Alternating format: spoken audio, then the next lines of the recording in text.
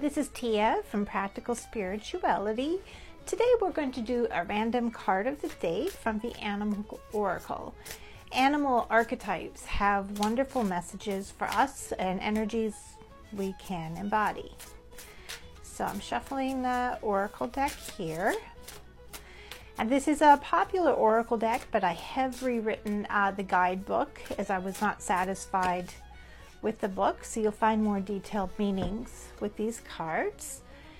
And the card we have today is the Gazelle. The Gazelle is a great card because it speaks about boundaries without conflict. It's about being alert of your surroundings and being ready to move with great speeds, and it's also about nourishing yourself, no matter how dangerous your surroundings may feel to you, whether emotionally or physically. So the Gazelle moves as a zigzag pattern, sometimes making it more difficult for predators that like a lion, for example, that tend to run straight at their prey to gain speed. It makes them harder to catch, but they're really graceful and dignified as they move. They are elegant and graceful. So the nice thing about the Gazelle is that they remind you to move with elegance even when you are not being treated well.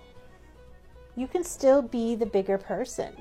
And it's also about being mindful and aware of your surroundings, because if you go to protect yourself after damage is being done, it's a little late to be graceful, because then you find yourself in a conflict. So gazelles are very mindful and aware of their surroundings, and then they start to take action before something bad actually happens.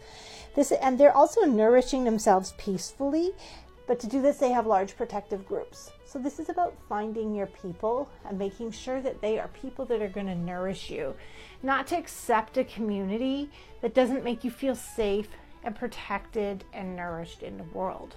So the main three lessons of the Gazelle is to make sure that you have a supportive, nourishing, and social environment for yourself, and to not accept less for yourself.